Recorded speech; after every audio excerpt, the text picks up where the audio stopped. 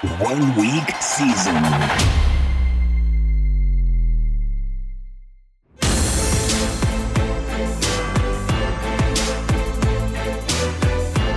NFL Edge Audio.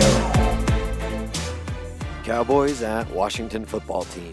Kickoff Sunday, December 12th, 1 p.m. Eastern, over under 48. Game overview by M. Johnson 86. Washington enters on a 4-game winning streak, and a win here would put them within a game of Dallas for the division lead.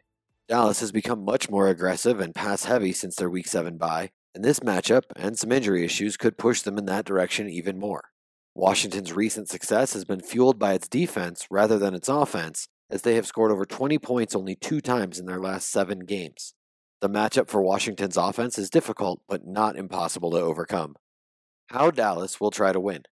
After starting the season with a focus on the running game and the 25th highest situation neutral pass rate in the league, the Cowboys' offense has thrown at the 5th highest rate in the league since their Week 7 bye. The circumstances around this week also potentially add fuel to that fire, with injuries and matchup concerns looming for their running game. Ezekiel Elliott has been battling a knee injury and hasn't looked the same recently, while Tony Pollard is now battling a foot injury, never good for a running back, and missing practice. Meanwhile, the matchup appears very difficult as the Washington defense's strength is up front and they have given up an average of only 66 rushing yards per game during their 4-game win streak. This week is also the first time since Week 1 that Dallas's elite receiving trio of CeeDee Lamb, Amari Cooper, and Michael Gallup are all at full health with none of them on the Week 14 injury report. Washington's defense has rebounded quite well after being torched repeatedly to start the season. Their pass defense in particular started out the year playing very poorly, but has come on strong in recent weeks. While we must acknowledge this improvement, I believe there is a good chance this unit is still very attackable. Digging deeper into this resurgence of the Washington pass defense, we see that it has come against the following teams and situations. Las Vegas without its 2 best playmakers, a Seattle team that has struggled immensely on offense due to having no running game to speak of and no creativity in their passing game. This game also had many weather elements to deal with. The Panthers with Cam Newton at the helm in his first game as the starter. The Buccaneers, who struggled to establish any balance in the running game and were playing without Antonio Brown and Rob Gronkowski, which made them very predictable, and were coming off a bye week, appeared rusty and out of sync. The Cowboys have, by far, a more consistent running game and less predictable offense than all of the teams listed. Due to the injury and matchup issues referenced earlier, Dallas will likely lean into a pass-heavy approach in this spot, but will be much more difficult for Washington to contain than the teams they have faced recently. The strength of the Cowboys' offensive line and running game will force Washington to respect that aspect of the game, while the Cowboys have too many weapons for Washington to focus on just taking away 1 or 2. The reputation, personnel, and tendencies of the Dallas offense will allow them to use play action and other pass game concepts effectively throughout the game. How Washington will try to win. During their 4-game winning streak, Washington is running the ball at the 3rd highest rate in the league and has never trailed by more than 1 score at any point. Washington will almost certainly try to replicate the recipe that they have had recent success with and slow the game down to neutralize the potent Dallas offense. There are some signs of potential success with that approach, as Washington is 6th in PFF's run blocking grades, while the Dallas run defense, although league average in many metrics such as DVOA and yards per carry, is PFF's 30th graded run defense. In the passing game, Trayvon Diggs has been a stud for Dallas all season and will likely see a lot of Terry McLaurin in this matchup. While Diggs has been terrific, it is important to note that McLaurin got the best of him last year and had 2 very good games. While the odds of a ceiling game are not overly high in this spot, it does matter for Washington's ability to move the ball that their top receiver is unlikely to be erased, as relying on Diggs to shut down one side of the field has a lot to do with the Cowboys' defense's success this year. Washington is likely to continue playing at a relatively slow pace and high run rate until forced to do otherwise. Their passing game will likely be concentrated on their alpha receiver, despite a difficult matchup on paper, with the rest of the targets likely being distributed across a wide range of skill position players in a dink and dunk approach, focused on moving the chains and keeping Tyler Heinicke from being forced into mistakes under pressure. Likeliest game flow. Dallas is the team likeliest to control this game, and their offensive success will directly correlate with the odds of this game turning things up. Dallas is 2nd in the league in both situation-neutral pace of play and in terms of seconds per snap. Given the tendencies Dallas has shown, along with what this matchup dictates and the talent in the Dallas passing game, it is likely that Dallas is able to push the pace this game and force Washington to keep up. If the Cowboys get a decent lead and force the issue on Washington, it will be interesting to see how effective Tyler Heinicke can be in comeback mode. Washington does have a very good offensive line, ranking top 6 in the league in both run and pass blocking, which increases the chances of them being able to make some plays and keep up if Dallas is able to take control. Jaguars at Titans. Kickoff Sunday, December 12th, 1 p.m. Eastern, over under 43.5. Game overview by Hilo. Urban Meyer. That's legitimately a significant bullet point in this game. Not necessarily a wide range of outcomes for this game overall, but an extremely wide range of outcomes as far as individual production goes for all participants. The Titans rank 24th in situation neutral pace of play, 25th overall, while the Jaguars rank 13th, first overall. You're about to hear a lot of words to describe why this game doesn't carry much fantasy appeal, so if you're in a time crunch, feel free to move along. How Jacksonville will try to win. I'm still not sure the Jaguars even know how they will try to win games. Let's take a little trip down memory lane, shall we? This story begins all the way back in Week 13 of the 2021 NFL season. Yeah, that's last week. Laviska Shenault Jr. saw 5 touches on the Jaguars' opening drive of the game and proceeded to see only 3 the rest of the game on his lowest snap count of the season. In the same game, James Robinson lost his second fumble of the season early in the game, fumbles in consecutive weeks, leading to a second straight "you're benched because you fumbled" showing. Robinson has played only 52% and 44% of the offensive snaps over the previous 2 weeks, and it hasn't been due to his nagging heel injury. It has been because his head coach is a putz. When Carlos Hyde and Chris Manhertz are playing as many snaps as your 2 most talented and dynamic offensive playmakers, you've basically thrown in the towel. Rookie quarterback Trevor Lawrence publicly backed James Robinson this week as well, saying they need him on the field. Basically, this team is a dumpster fire, and all questions regarding whether or not Urban Meyer lost the locker room following his hoedown at the Screw the Team Corral have been answered. From a macro perspective, a matchup against the Titans should theoretically be considered one of the more pass-funnel matchups in the league, but we can't be certain Urban Meyer will devise a game plan to take advantage of that fact. As for this backfield, James Robinson is typically operating in a 60 to 65% snap rate and opportunity range when he's not being disciplined. Again, lols, because J-Rob has only lost 3 fumbles and 454 career touches, while Carlos Hyde is the de facto change of pace back. Robinson's role typically lands him in the 18 to 22 running back opportunity range, but there is more guesswork here than there normally would be due to Urban Meyer's lost grasp on reality. The matchup is actually above average for the Jaguars, despite what the top-level metrics indicate, yielding an above-average 4.39 net adjusted line yards metric against a defense surrendering 20.8 fantasy points per game to opposing backfields. Tennessee's defense is an interesting study, as they are far from elite against the run, but the secondary is simply so attackable that teams prefer to pass against them. They have faced only 222 rush attempts against, which is the 5th fewest in the league. Who knows what Urban is doing with these pass catchers, because I don't. Marvin Jones Jr. and Laquan Treadwell are the only 2 pass catchers playing more than 70% of the offensive snaps on a consistent basis, which goes to show the general lack of talent on this offense. The fact also highlights how maddening it is to see their 2 top players, James Robinson and Laviska Shenault Jr., playing such low snap rates and seeing so few opportunities. That said, this offense would clearly prefer to run the ball and throw at elevated rates only when absolutely necessary. The most head-scratching part is that they view it as absolutely necessary in very few instances of late after starting the season with 6 of 7 games with 33 pass attempts or more, 3 of 5 games since with 28 pass attempts or fewer, the latter 2 of which were 20-point and 30-point losses. All of that to say, there is very little reason to try and predict what will transpire from this passing offense on a weekly basis. Marvin Jones Jr. has a high of 7 targets over the previous 5 games. Laquan Treadwell has seen target totals of 5, 8, and 3 in the 3 games he has acted as the starter. Laviska Shenault Jr. leads the team in targets, but has seen his snap rate decrease since the Week 7 bye. James O'Shaughnessy and Chris Manhertz are splitting tight end reps with Dan Arnold lost for the season. The whole thing is a veritable mess. How Tennessee will try to win. Tennessee's Week 13 bye could not have come at a more opportune time, as the team continues to battle a myriad of injuries. Running back Jeremy McNichols practiced in full on Wednesday and should return to form a split backfield with Dontrell Hilliard and Donta Foreman. Also, Julio Jones' 21-day practice window was opened on Monday, and he proceeded to practice on Wednesday. Consider Julio likely to make his return this week, assuming he avoids any setbacks with his injured hamstring. The Titans currently rank 4th in the league in overall rush rates on the season, checking in at 53%, and rank dead last in the league in pass rates when trailing at 58%. This team would like to run the football. Even in the 4 games played without Derrick Henry, the Titans carry a 56% rush rate when trailing and 53% overall. As in, not much has changed with respect to their weekly game plan while Henry has been out.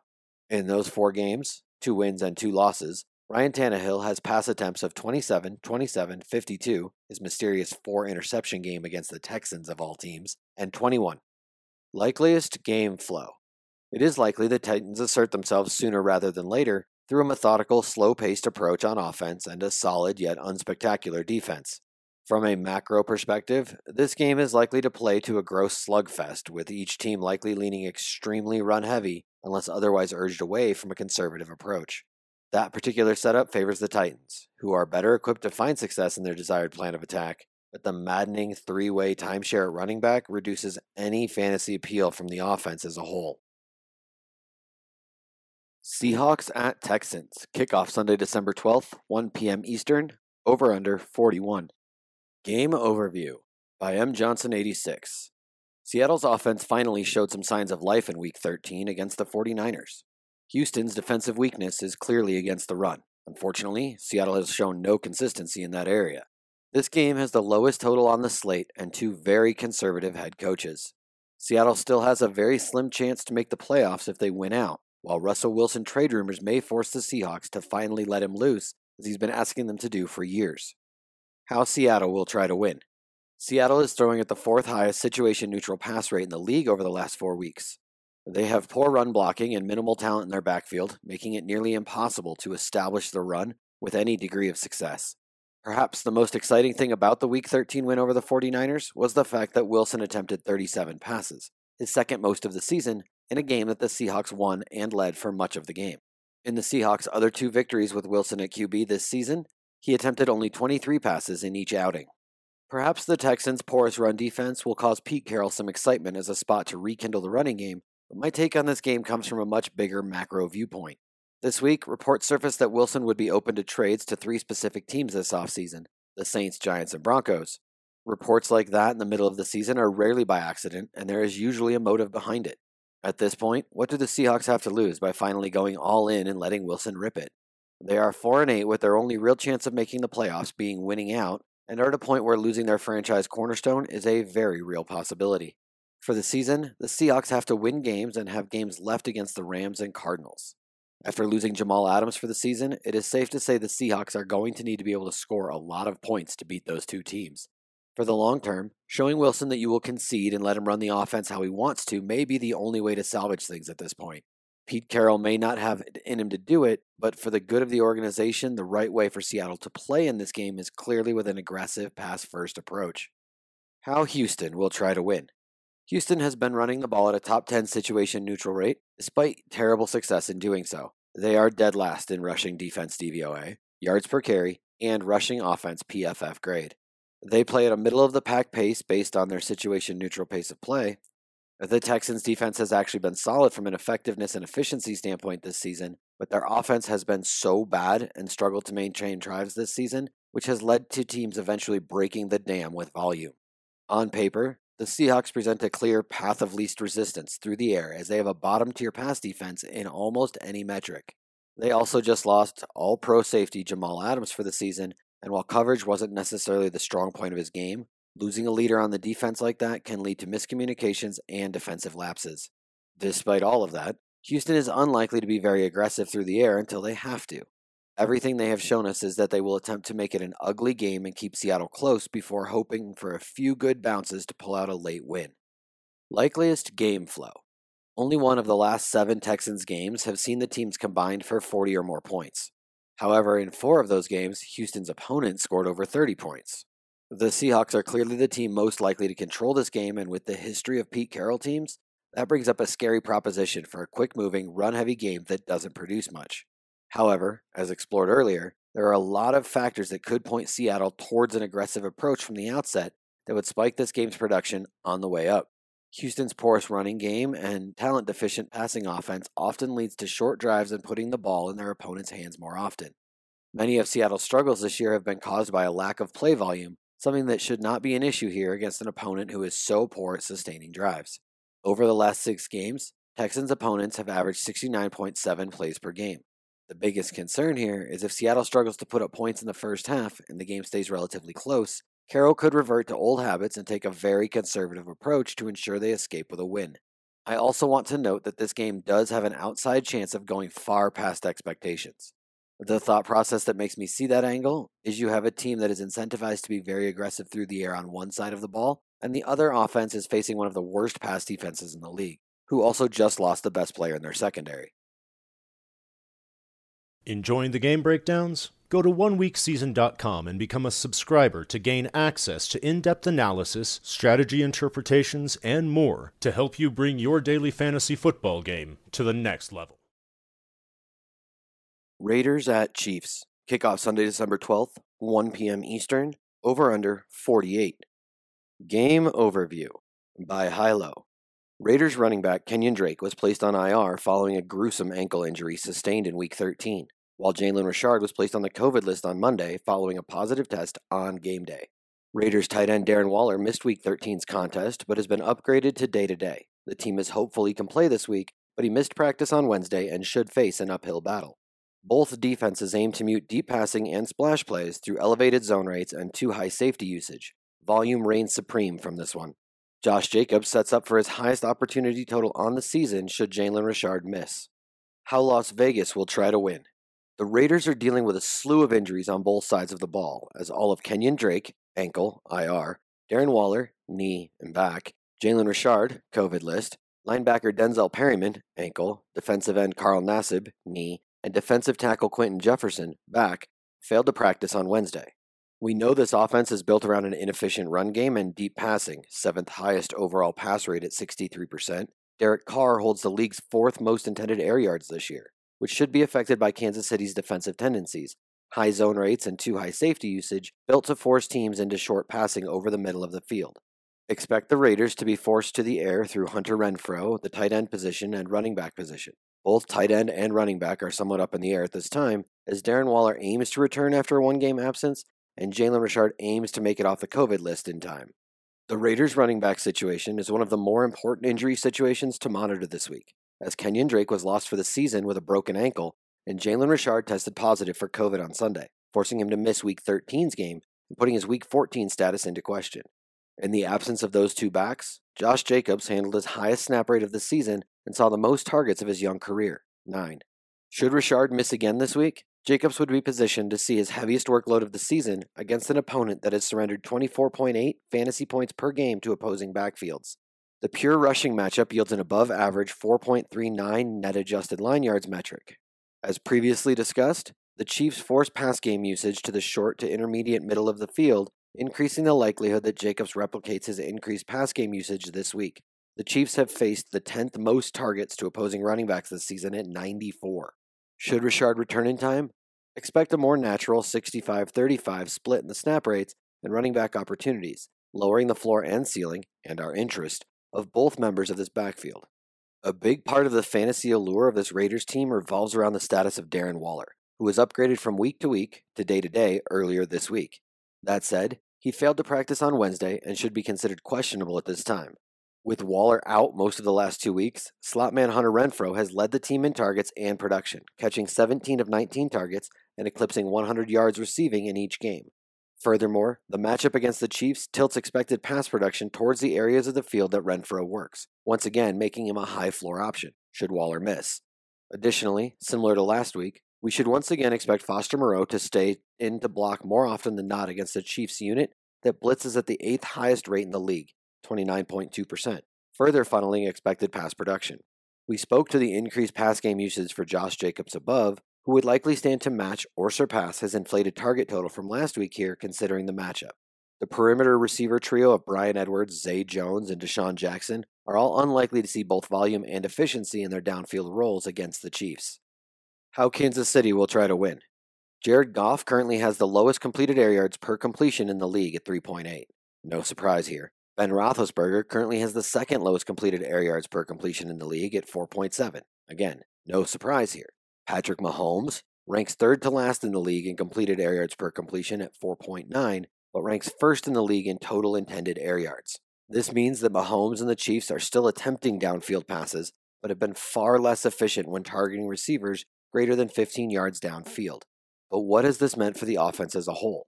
For one, Tyreek Hill's average depth of target is over 2 full yards shallower this season when compared to last, with a higher rate of targets coming within 5 yards of the line of scrimmage. Secondly, Mecole Hardman and his 6.4 ADOT have fallen out of favor in this offense, paving the way for Byron Pringle and Josh Gordon to see increased playing time in more downfield roles. Finally, Travis Kelce currently holds his lowest catch rate in over 3 seasons, 66.7%, due primarily to opposing defenses not being stretched as much vertically. Furthermore, from a macro perspective, this is still the most efficient offense in the league, first in yards per drive, first in plays per drive, and first in drive success rate, but they have struggled mightily with turnovers, second to last in turnovers per drive this season. Expect an up-tempo offense, third fastest overall pace of play and fourth fastest situation-neutral pace of play, built to put a strain on an opposing defense for the duration of the game. Clyde Edwards-Helaire returned from an extended absence in Week 11 and has played in a near-even split with Darrell Williams over the previous 2 games. Expect that trend to continue as the team searches for ways to get the more dynamic abilities of Williams into the fold, particularly in the passing game. CEH has averaged 15.5 running back opportunities per game over that stretch, while Williams has seen 8 running back opportunities in each of the last 2 games. The matchup on the ground should be considered a net positive, yielding a moderate 4.36 net adjusted line yards metric against a Raiders defense allowing 28.2 fantasy points per game to opposing backfields, 4th most in the league. We've talked about this before in other places around the site, but it seems the team has lost its interest in the potential of Mecole Hardman, who has seen his snap rate dwindle to under 20% each of the past 2 games. The direct beneficiary of that move has been Byron Pringle, whose solid 12.4 ADOT and 4.8 average YAC highlight what Kansas City wanted Hardman to be, an additional downfield weapon. Demarcus Robinson has even seen his snap rate decrease of late as the team looks for more opportunities to get Josh Gordon more involved, averaging only 38.4% of the offensive snaps over the last 5 games. The big picture here, however, is that the Chiefs are mixing and matching offensive personnel more than they have in recent seasons, with only Tyreek Hill, Travis Kelce, and Byron Pringle now seeing near every down snap rates. And even then, it has not been uncommon for Cheetah and Kelce to see snap rates in the low to mid 70% range. The Chiefs continue to place games in Patrick Mahomes' hands, averaging the second most pass attempts per game at 41.3 this season, in addition to averaging 281.1 pass yards per game. We talked about the changing dynamics with respect to the lack of deep passing efficiency above, and, when compared to the matchup with a Raiders defense that aims to hide talent deficiencies with defensive scheme by playing at elevated zone alignment rates and forcing teams shallow into the middle of the field, we should be hunting for volume amongst the Kansas City pass catchers this week. Surprise, surprise, Tyreek Hill in his new lower ADOT role and Travis Kelce set up well for that volume. Likeliest game flow. Due to both available personnel and matchup, the Raiders are highly unlikely to be able to generate the splash plays that they have built their offense around this season. Furthermore, expect the Chiefs to force Las Vegas to march the field in order to beat them, creating additional opportunities for stalled drives and turnover generation. Now consider the fact that the Chiefs' defense is finally playing up to the level we expected coming into the season. They've allowed 17 or fewer points against in each of their last 5 games against the Giants, Packers with Jordan Love, this same Raiders team, the Cowboys, and the Broncos. And we're left with a likeliest game flow that has Kansas City controlling the tempo, flow, and game environment, which has been rather unusual this season. This should force the Raiders into increased short area passing to Hunter Renfrow, either Darren Waller or Foster Moreau, and Josh Jacobs, who might be the most intriguing of the bunch, assuming Jalen Richard is also out. Saints at Jets. Kickoff Sunday, December 12th, 1 p.m. Eastern, over under 43. Game overview by M. Johnson 86. New Orleans has gone on an incredible tailspin after a promising start to the season. After a huge win over the Bucs to move to 5-2, they have lost 5 straight games. The Saints have a clear pass funnel defense, while the Jets have a clear everything funnel defense. This is the first game the Saints will play this year with Alvin Kamara healthy and Taysom Hill starting, adding guesswork to the projections for this game. This game has some interesting strategy angles to consider based on salaries and expected ownership. How New Orleans will try to win. The statistics this season for the Saints are so hard to judge in this spot because of the fact they are on their 3rd starting quarterback, and he, Taysom Hill, is such a unique player who does things so differently than the other quarterbacks on the team. Week 13 was Hill's first start, and he performed kind of how we expected, shaky as a passer while getting there in fantasy through rushing production and volume. While the Saints did pass at a high rate in that game, that likely had to do with the fact they were trailing for most of the game rather than an approach we should expect going forward. While the Jets' pass defense is nothing to write home about, their run defense is equally bad or perhaps even worse. They rank in the bottom 3 in the league by most metrics against both the run and the pass. Alvin Kamara is logging full practices after missing 4 weeks, and Taysom Hill has an injury to a finger on his throwing hand. Those factors, along with their lack of talent in the receiving corps, should make this game plan pretty straightforward for Sean Payton. Run it until they prove they can stop you. The strength of the Saints' run defense, coupled with the struggles of Zach Wilson in the passing game, make it unlikely the Jets will be able to put up any amount of points that would push the Saints away from their game plan, making it almost a certainty that New Orleans will try to win this game behind their offensive line and their two-headed monster running game. It does seem likely that the Saints will have some downfield attempts if and when the Jets sell out to stop the running game, and they also have some players who can make big plays after the catch, as evidenced by Deontay Harris's 70-yard touchdown run against the Cowboys. But guessing if, how, and who will be the recipient of such a play is likely a fool's errand. How New York will try to win. The Jets are almost certain to struggle running the ball, as their line is overmatched against the defensive front of the Saints, and their healthy running backs are a talent-deficient group unlikely to overcome such a difficult matchup through either volume or efficiency. The Saints' defense forces teams to become more pass-heavy, but with injuries looming in the receiving corps, Corey Davis is out for the season and Elijah Moore has yet to practice, and Zach Wilson's troubles this season, it is hard to see the Jets really turning things up in that area. Tevin Coleman is looking doubtful to play with a concussion, further diluting the backfield for the Jets and leaving Ty Johnson, LaMichael Pirine, and Austin Walter to do the work. It seems like the Jets will be very conservative in this spot by mixing up usage of their running backs and focusing on short area throws for Wilson to protect himself from an aggressive Saints defense. The Jets will likely be careful on offense and hope their defense can keep things close against what should be a predictable opponent. Likeliest game flow. The Saints are likely to control this game as the Jets will struggle mightily to sustain drives and put points on the board. The Saints will likely take an extremely run-heavy approach for as long as they can and will simply impose their will on the Jets and pull away at a slow pace. The likely run-first focus for the Saints, coupled with the difficulty of moving the ball for the Jets, will lead to a significant lead for the Saints in the time of possession and field position battles. This will likely also result in a faster-moving game as the clock will constantly be running, limiting the overall play volume. The Saints are much more likely than the Jets to truly take control of the game, but the likeliest outcome is a low-scoring game that doesn't get too far out of hand in either direction. Falcons at Panthers. Kickoff Sunday, December 12th, 1 p.m. Eastern, over-under 41.5. Game Overview by M. Johnson 86. Atlanta has a respectable win-loss record, but the fourth worst point differential in the league. Carolina is coming out of the bye week and will likely look like a new team in their first game with Cam Newton at QB and no Christian McCaffrey. The Panthers' defense is very good, especially against lower competition and in positive or neutral game scripts. How Atlanta will try to win. On paper, Atlanta enters Week 14 with a 5-7 record and within striking distance of the playoff race. In reality, the Falcons have a 5-2 record in one-score games, with all of those wins coming against teams with a losing record.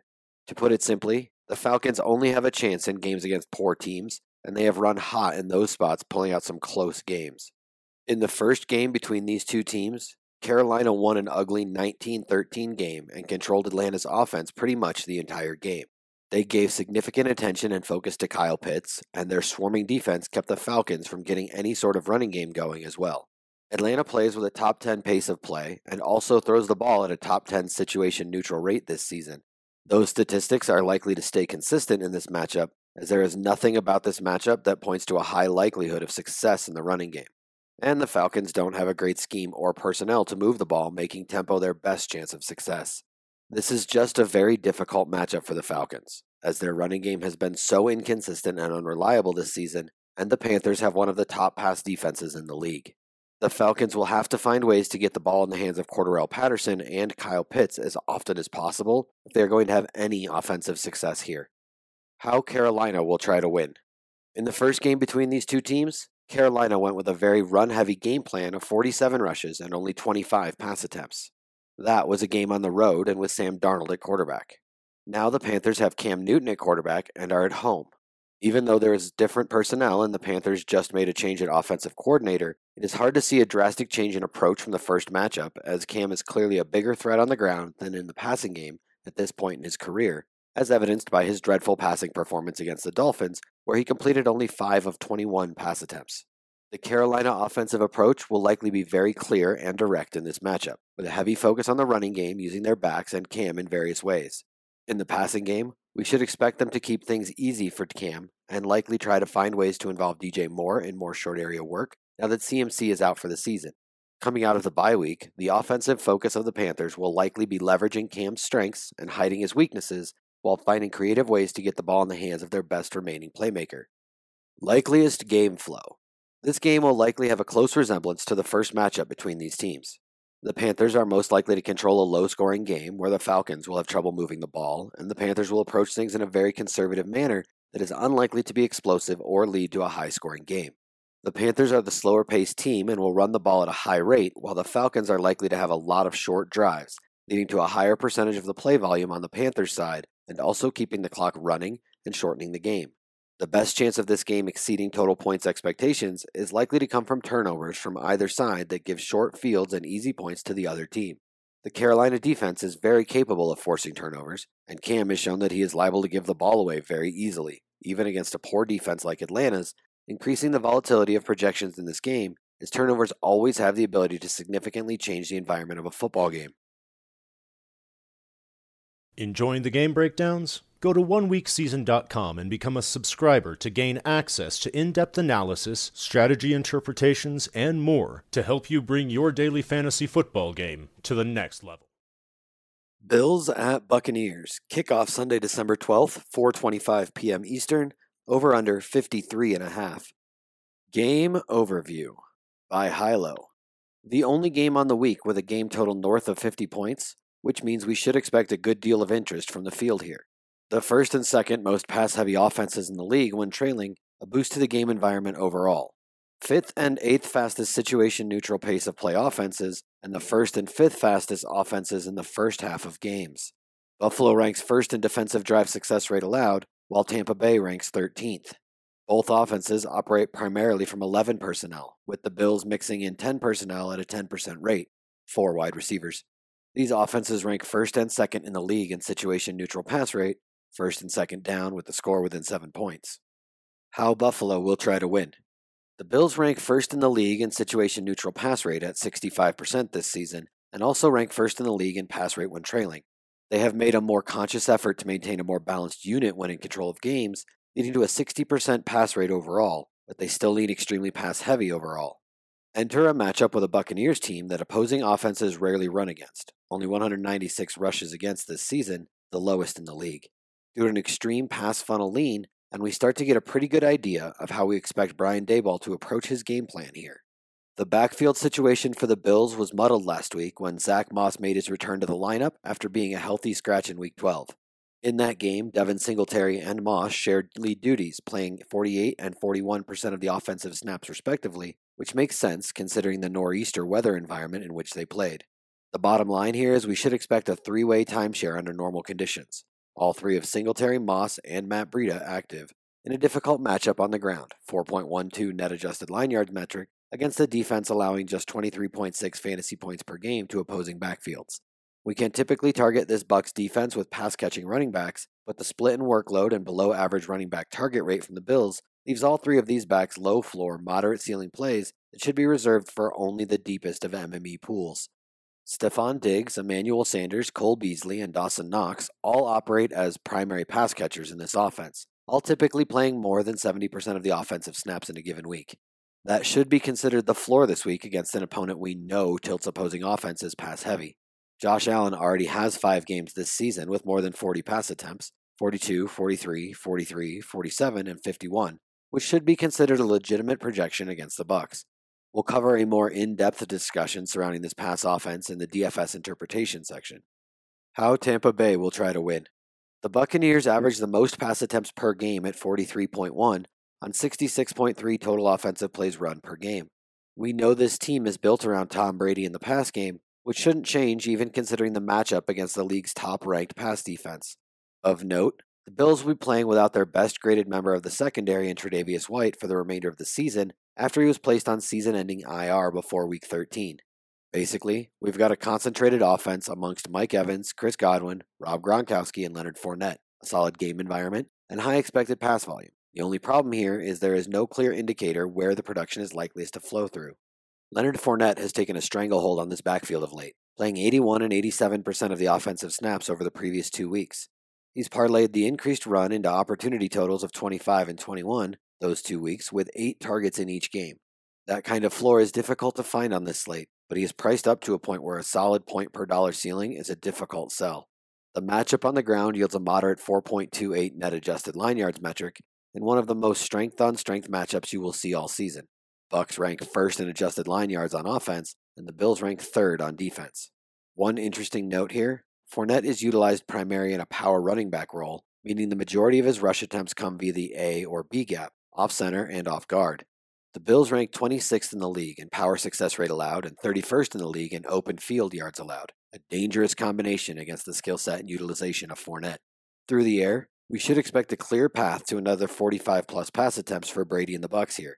Leonard Fournette has 8 targets in back-to-back games. The Bills no longer have Tre'Davious White to be utilized in shadow coverage on the perimeter, Mike Evans, and Chris Godwin and Rob Gronkowski are still on hand to terrorize the interior of opposing defenses. Of note, the addition of Rashad Perriman to this offense has shifted Chris Godwin back to a primarily slot role after he had split his time amongst the slot and perimeter this season without Antonio Brown. This is a boost to his expected volume and production in a more natural for him role. All 4 of the primary pass catchers on this offense, Evans, Godwin, Gronk, and Fournette, should be considered high-floor, high-ceiling pieces from this offense in this game. Likeliest game flow. It is likeliest we see this game play to an up-tempo, aerial-based game environment, with each team very clearly biased towards the air. That means the opportunity for additional offensive plays, additional possessions, and heightened chances for points to be scored. Pace, check. Pass rates, check. Game total, check. Concentrated offenses, check. It's all here for this one.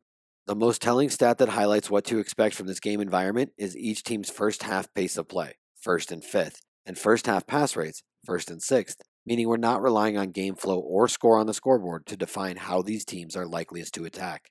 This is a significant boost to the overall game environment here, and since we have a good idea of how each team will primarily choose to attack, through the air, and since that avenue of attack is highly unlikely to change based on game flow, we're left with the top game environment on the slate. Vegas agrees. The Ravens at the Browns kick off Sunday, December 12th at 1 p.m. Eastern, with an over-under of 43.0. Game Overview by Pappy. These are both slow-paced, run-oriented teams. Devonta Freeman is mispriced for his role. Lamar Jackson is likely to face a higher-than-normal blitz rate. Austin Hooper offers cheap tight end appeal, especially if all the other Browns tight ends sit. How Baltimore will try to win. The 8-4 Ravens come into a division game at the top of an AFC North that is one of the most closely contested divisions in the league. All 4 teams are within 2 games of the Ravens, and if they drop this one, they'll almost certainly give up control of their playoff future. This game has huge implications for the Ravens as we enter the home stretch of the 2021 season. Harbaugh's Ravens have been playing their usual brand of football, but in the past 4 games, their offense has sputtered to a halt. During the first 8 games of the season, the Ravens scored over 30 points 4 times and were held under 20 points only twice. During the past 4 weeks, the Ravens haven't broken 20 points in any game, with their low watermark coming in a 10-point game against the Dolphins. What changed? The Ravens are still playing slow, 29th situation-neutral pace, and are still featuring Lamar Jackson. The difference is in how defenses are choosing to play against Jackson. The past 4 weeks after the league saw Miami play their natural style and have success, defensive coordinators have started to blitz Jackson. Beating the blitz requires making quick decisions from the pocket and then delivering accurate passes into one-on-one man coverage. Consistently blitzing guys like Tom Brady or Aaron Rodgers is suicide because they're excellent decision makers, accurate passers, and you're essentially just taking players out of coverage. Consistently blitzing guys like Cam Newton or Lamar Jackson is another story. Harbaugh needs to figure out a way to adjust all the heat Jackson is seeing, which may prove difficult because of Jackson's weaknesses as a pocket passer. Expect Baltimore to try and adapt to what will likely be a blitz-heavy defensive game plan from Cleveland. How Cleveland will try to win. The Browns had high hopes coming into the year, and they are now sitting at 6-6 in the basement of a tight division. They must feel as if this is a must-win game. The Browns were curiously scheduled Ravens by Ravens. After losing their first meeting, a loss here would leave the Browns down 3 games, and losing the tiebreaker with only 4 games left would all but eliminate them from the division. A win would even the season series to 1-1 and put the Browns just 1 game out of first place in the division. This is as close to a playoff game for the Browns as you can have at this point in the season. The Browns' schedule created almost a month-long period where they've had nothing to do other than focus on the Ravens. The Browns want to run the ball, but they are facing a defense that is stout on the ground, 5th in DVOA, and weak through the air, 27th in DVOA, creating a clear pass funnel. The Browns are typically more of a do-what-we-do team, but in Week 12, the Browns departed from their normal approach and threw the ball 37 times, their highest total of the season. The game was close throughout, and both Hunt and Chubb were healthy, so this appears to be the result of a pass-oriented game plan. The Browns took the right approach, but it didn't work, as they only put up 10 points. It's commendable that the Browns tried to adapt for their opponent, but since the league is so results-oriented, and the result really wasn't what they wanted, there is a good chance they will revert to their ground-and-pound style. Expect the Browns to try and establish the run, while mixing in slightly more passing than usual. Likeliest game flow. This game has a tiny total of 42, as both sides can be expected to run the ball, and the more explosive offense, Ravens, has looked like the league figured them out the past 4 weeks, including a 16-point performance against this Browns team in Week 12. The most likely game flow has both offenses struggling, with the Browns trying to lean on their running game more than they did in Week 12. This game is likely to be competitive throughout, with the winner being determined by 1 score late in the 4th quarter. The Giants at the Chargers. Kickoff Sunday, December 12th at 4:05 p.m. Eastern, with an over-under of 43. Game Overview by Pappy. The Giants are projected to start Jake Fromm at quarterback. These are 2 of the clearest run funnel defenses in the league. The Chargers' wide receivers are dealing with COVID. The Giants' wide receivers are dealing with injuries. Saquon Barkley is underpriced for his role and matchup. Austin Eckler is a pay-up running back worth considering. How Los Angeles will try to win. The 7-5 Chargers come into this game currently holding one of the 3 wildcard spots in the AFC. The playoff race is as tight as it gets, with 8 teams holding records between 7-5 and 6-6, and no division winners with records better than 4 losses. The Chargers are 1.5 games from the top seed, and 1.5 games from missing the playoffs. The Chargers play fast, 6th in situation-neutral pace, and are aggressively letting their young stud QB attack defenses. However, the Chargers are currently dealing with a bout of COVID, which could cause them to miss multiple starters. Player availability will drastically impact the Chargers' game plan. The Giants' defense has been solid against the pass, 8th in DVOA, but has gotten pasted on the ground, 31st in DVOA, giving us one of the clearest run funnel defenses in the league. The Chargers aren't set up to dominate teams with a running power game, but they are more than capable of running the ball when necessary. Throw in a COVID outbreak in the wide receiver room, and there is a chance the Chargers come into this contest with their run-heaviest game plan of the year. Expect the Chargers to uncharacteristically ride their running game and defense to victory, especially if their wide receivers can't play. How New York will try to win. The 4-8 Giants are in shambles. After firing Jason Garrett 2 games ago, their offense has responded by scoring a combined 22 points, and now might be down to their 3rd-string quarterback that they just signed off another team's practice squad. This organization needs the season to end. Freddie Kitchens has been the de facto offensive coordinator for the past 2 games, but when you're trying to install a new offense, and you haven't had the same QB for more than 1 week since you took over, you're in a tough spot. Kitchens is a reasonably capable OC, but no one could make this turd shine. The Giants will be facing a Chargers defense that has been tough against the pass, 9th in DVOA, and rolled over on the ground, 32nd in DVOA. The Giants might be using their third-string quarterback, so they have all the reason in the world to try and run the ball as much as they can in this spot.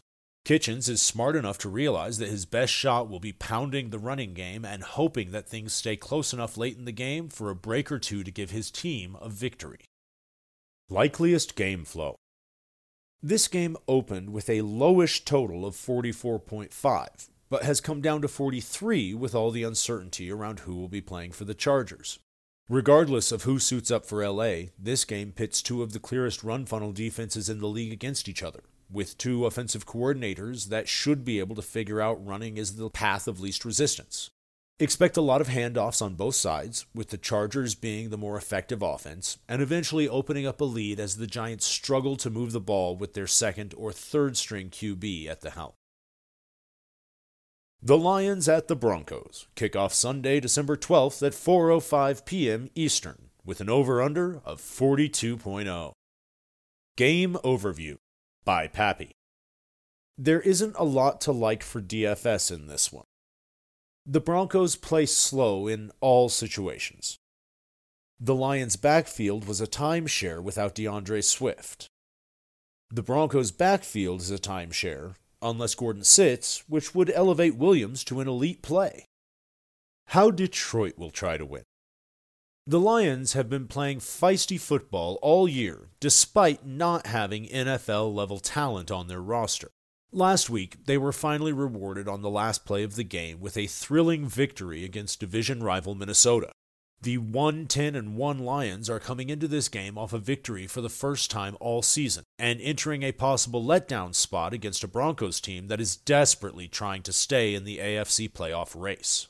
The Lions want to play slow, 30th situation neutral pace, but speed way up when behind, 9th in pace when trailing. And they are almost always behind. The Lions are scrappy and willing to do whatever is working in that individual game if it's keeping things close. This week, they draw a Denver team that has been middling against the run, 16th in DVOA, and poor against the pass, 25th in DVOA. That difference shouldn't tilt the Lions particularly pass-heavy. Instead, the Lions are likely to maintain their normal balanced offense while trying to feel out the game. They won't be afraid to cut bait and start passing if they're behind, but the Broncos' offense isn't the type that forces a ton of aggression. Expect the Lions to remain balanced while hoping to keep things close and searching for a chance to win a close game late. How Denver will try to win. The 6-6 Broncos come into this game playing disappointing .500 football. Although that's not the result this franchise had hoped for this year, it is about in line with their talent level, and the Broncos are unlikely to perform much better down the stretch. The Broncos play slow in all situations, 29th situation neutral, 26th when trailing, 28th when ahead, and generally suck the life out of games. Vic Fangio hasn't been able to figure out that Teddy Bridgewater is more average than bad and continues to call a game plan designed to hide his QB. This week, Denver draws a Lions team that can be had coming and going, posting a poor 28th DVOA against the pass and an almost as bad 23rd DVOA against the run. The Lions present nothing but paths of least resistance, which means the Broncos should be comfortable attacking in their preferred manner, on the ground. Expect the Broncos to come in with a conservative game plan designed to run the ball and chew up the clock. Likeliest game flow. This game has a low total of 42 because the Lions aren't expected to produce many points, with one of the lowest team totals you'll see of only 17. That feels fair, as outside of last week's 29-point game, the Lions have amazingly broken 17 points only once since week 2, and they scored 19 points in that game. Ouch. The Broncos' defense hasn't been good this year, but they should be able to limit the talentless Lions' offense coming into a tough environment at Mile High. The Broncos need to win to keep their season alive, and the Lions are coming off an emotional high. The most likely game flow has the Broncos controlling the game, riding their defense and running game to a confident victory. Enjoying the game breakdowns? Go to oneweekseason.com and become a subscriber to gain access to in-depth analysis, strategy interpretations, and more to help you bring your daily fantasy football game to the next level. The 49ers at the Bengals kick off Sunday, December 12th at 4:25 p.m. Eastern with an over-under of 49.0. Game overview by Hilo. Injuries abound for both sides here. Cincinnati. Cornerback Chidobe Awuzie, running backs Joe Mixon and Chris Evans, linebacker Logan Wilson, and defensive tackle Tyler Shelvin have all yet to practice this week through Thursday. San Francisco. Running backs Elijah Mitchell and Trenton Cannon, linebacker Dre Greenlaw, defensive lineman Maurice Hurst, cornerback Emmanuel Mosley, and wide receiver Deebo Samuel all missed practice on Wednesday and Thursday. These two offenses rank 28th and 31st in pace of play and in the bottom 10 in the league in overall pass rates. How San Francisco will try to win. The 49ers have continued their run-based attack as the season has progressed, ranking second in the league over the previous 4 games in total rush rate at 59%, second only to the 60% of the Eagles. They pair these high rush rates with slow pace of play, 28th overall, and a defensive scheme designed to limit splash plays against, below average blitz rates, average depth of target against, and yak allowed, third fewest air yards allowed. Although Kyle Shanahan is typically regarded as one of the most dynamic offensive schemers in the league, he'll have his work cut out for him this week with numerous injuries amongst his skilled position players. All of Elijah Mitchell, Trenton Cannon, and Deebo Samuel have yet to practice this week and should be considered legitimately questionable for Sunday. That could leave Jeff Wilson Jr., JaMycal Hasty, Brandon Ayuk, Trent Sherfield, Juwanna Jennings, and George Kittle as the remaining healthy bodies in what has evolved into one of the more concentrated offenses in the league. The macro matchup against the Bengals should be considered a difficult one, as Cincinnati ranks 6th in the league in defensive drive success rate, 4th in plays allowed per drive, 3rd in yards allowed per drive, and 7th in points allowed per drive. As the Niners have shown us all season, Elijah Mitchell is the unquestioned lead back if healthy. Keep a close eye on his level of participation Friday after he self-reported concussion symptoms on Monday. Should he miss, it is highly likely we see Jeff Wilson Jr. operate as the primary rusher, while JaMycal Hasty handles change of pace and obvious pass-down duties. The matchup on the ground is a tough one on paper, yielding a disgusting 3.875 net-adjusted line yards metric against a Cincinnati defense that has faced the 3rd fewest rush attempts against this season, 26.3 fantasy points per game allowed, primarily inflated by the 11 total touchdowns allowed to opposing backfields. The volume should be there for this backfield, but the matchup is less than ideal, and we should expect a split workload should Mitchell miss. Things get a little more interesting through the air, particularly if Deebo Samuel misses his 2nd consecutive game. With Mohamed Sanu still on IR, Trent Sherfield stepped into 98% of the offensive snaps run from scrimmage last week, converting 2 of just 5 targets for a paltry 16 yards. Brandon Ayuk played nearly every offensive snap as well, turning 6 targets into 3 catches for 55 yards. Juwanna Jennings played 50% of the offensive snaps but saw only 1 target. George Kittle has worked his way back up to an every-down player and went absolutely bananas last week, converting 12 targets on only 30 Jimmy Garoppolo pass attempts into 181 yards and 2 scores. Should Deebo miss his 2nd consecutive contest, expect a large portion of this pass offense to flow through Kittle and Ayuk against a Bengals defense allowing a 67.26% completion rate, 25th in the league, 6.8 yards per pass attempt, 18th, and 10.1 yards per completion, 14th. Should Deebo return, his role and usage likely depends on the status of Elijah Mitchell. With Mitchell in, we're likely to see Deebo operate as the alpha wide receiver.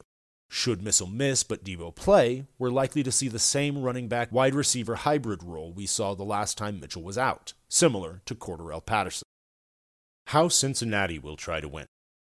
The Bengals have been trying to win games in similar ways to how the Niners have been trying to win games, with the league's 30th ranked pace of play and 6th highest rush rate over the previous 4 games.